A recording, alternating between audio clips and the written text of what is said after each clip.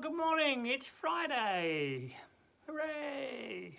End of the week. Hope you had a good week. I hope you're well, and I hope you're ready to enjoy what the Lord has to say to us today.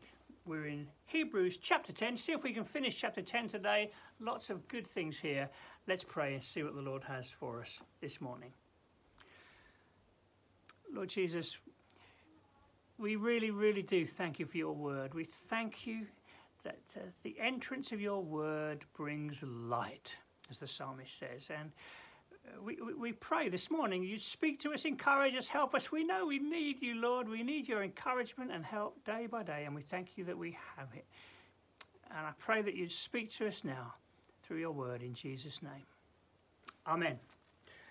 Okay, well, yesterday was we've been speaking about through this week about encouraging one another in our gathering together and not swerving, not going off course in our Christian life, but sailing a good course. Well, back to sailing again, aren't we? Keeping a good course, the wind in our sails, not losing our way. Hey, how easy to lose our way in this culture. So many voices, so many currents, so many things that could throw you, so many things that could lure you. How important it is for us as Christ was to keep our eyes fixed on the Lord Jesus and what he's done for us and what he has yet got for us, and not get thrown off course. And of course that classic verse we've read twice this week now, and verse 25 of chapter 10, not giving up on meeting together. Please don't. If you're parents, see to it. May your family grow up with a sense that Sundays, yep, we meet with the family of God. Big priority. It's what we do. It's what we do as a family, week after week. Because if you play fast and loose in meeting in the way you use Sundays, then that'll send a message to your children too. So important, the meeting of God's people together, as they have done for 2,000 years. So there we go.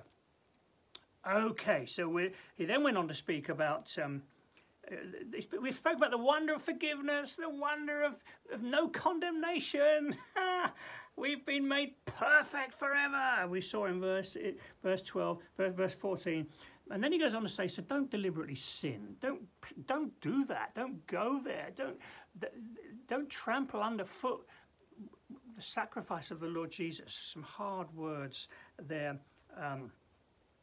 We saw yesterday. Whether he was speaking to deliberate people who were turning their back on the Lord, I don't know, but they're kind of scary words. Not trampling underfoot the sacrifice of the Lord Jesus for us. The insulting of the Holy of the Spirit of grace. We finished with that yesterday, verse 29. Verse 30. We know him who said, "It's mine to avenge; I will repay." And again, the Lord will judge his people. It's a dreadful thing to fall into the hands of the living God. I think he is speaking to people who are turning their back deliberately on the Lord. They're deliberately walking away, deliberately perhaps denying what Jesus has done for them. I don't know, perhaps he is. But then in verse 32, remember those earlier days after you received the light.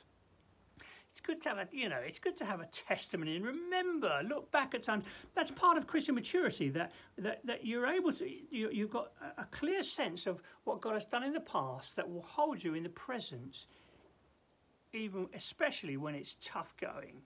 Because the Christian life, we are going to face tough things at times. We will. And Jesus warned us. In this world you will have trouble. So part of the Christian life is having a strong sense of testimony. Lord, I remember what you did for me. I'm not letting go of what you did for me. I know whom I have believed, and I'm persuaded he's able to keep me, bring me through. Okay, so remember those early days after you received the light. He's perhaps thinking of Paul's words, 2 Corinthians 4:6. The light of the knowledge of the glory of God shone into our hearts in the face of Jesus Christ. Wonderful verse. When you received the light, you endured great conflict. We don't know what that was. Full of suffering. Maybe when they stood up and said they were Christians, maybe that they took a backlash from their families. I don't know. Maybe you did when you were baptized. Sometimes you were publicly exposed to insult and persecution. Maybe you were. Other times you stood side by side with those who were so treated. Clearly these folks, this church, and many of the early church, they were persecuted for their faith. Don't be surprised at the fiery ordeal. Peter warns us. Don't be surprised maybe where you are, where you're living, working, studying. It's not easy to stand up and say, yeah, I'm a Christian. Maybe, hey, let this encourage you. You suffered along with those in prison, and you joyfully accepted the confiscation of your property. Goodness me, they went through some things. Such was, they must have had a proper beginning to their Christian lives if they were prepared to endure that. You suffered the confiscation of your property because you knew that you yourselves had better and lasting possessions.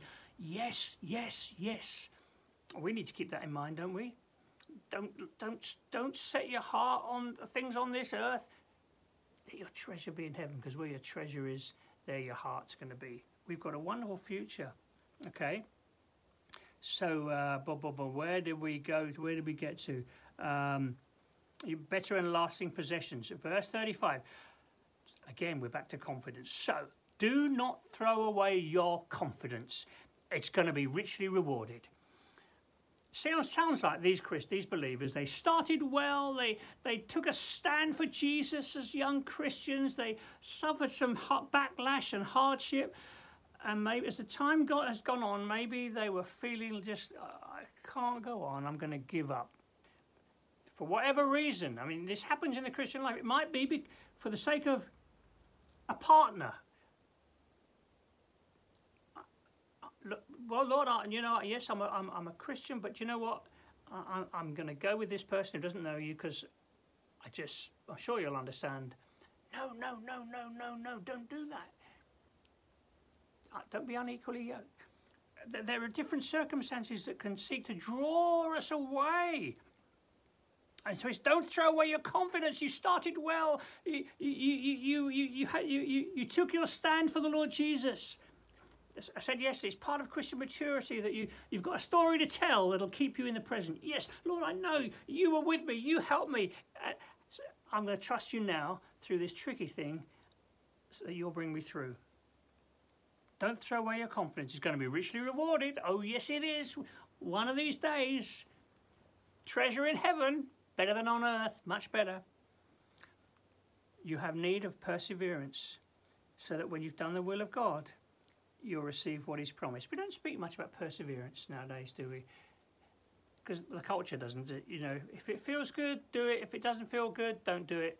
If it's no longer fulfilling your needs, then change it. Walk away. It's all about me in the moment. No, it's not. It's about pleasing the Lord, living for Him, for that future moment when we go to be with Him. Okay, you need perseverance. When you've done the will of God, you're going to receive. Oh, one day we'll look back. Say, oh Lord, why did I ever doubt you? Why did I ever think that was worth it in the face of what you have in store for me? In just a little while, this is going from Isaiah 26. In just a little while, He who's coming will come and won't delay. Oh, Maranatha, come Lord Jesus. And another one here, from Habakkuk, my righteous one will live by faith. I take no pleasure in the one who shrinks back. This is so important, isn't it? My righteous one will live by faith. You and I, we're called to live a life of faith. Lord, I'm trusting you. And the Christian life will demand that of you. There will be times when you don't understand what's going on, and it might be painful, it might be difficult. And that's when you need to remember where you began, the good times, the things God has done in your life, and the future that He will yet bring you to. God, I'm holding on, I'm persevering, I'm trusting you. We need to learn that. He's coming. My righteous one will live by faith, and I take no pleasure in the one who shrinks back. But we do not belong to those who shrink back and are destroyed, but to those who have faith and are saved. And we're going to talk all about faith next week. We've got a wonderful chapter, Faith in Action, chapter 11. It's all about faith. Please join us next week. It's going to be a great week looking at chapter 11. Perseverance, faith. So important in the Christian life. Lord Jesus, we thank you, Lord. we've put our trust in you. That's where the Christian life began. We trusted in you for our forgiveness, the cleansing of our sins, and we trust you for the present, grace for today, strength for today, and we trust you for the future, the joy of what lies ahead. Help us to persevere in the present, Lord. I pray for us all. Keep us on track, Lord. All the things around us trying to throw us off track, trying to draw us away from you. Oh, Lord, help us to encourage one another and ourselves that we'll keep our eyes fixed on the Lord Jesus. Go with us today, I pray. Be with us, I pray, in all that we do. In Jesus' name. Amen. Wow, we got through the chapter. Oh, it's done me good this week. I hope it's done you good. May see you on Sunday. Yeah, come on, see you on Sunday. And or else next week. God bless. Bye for now.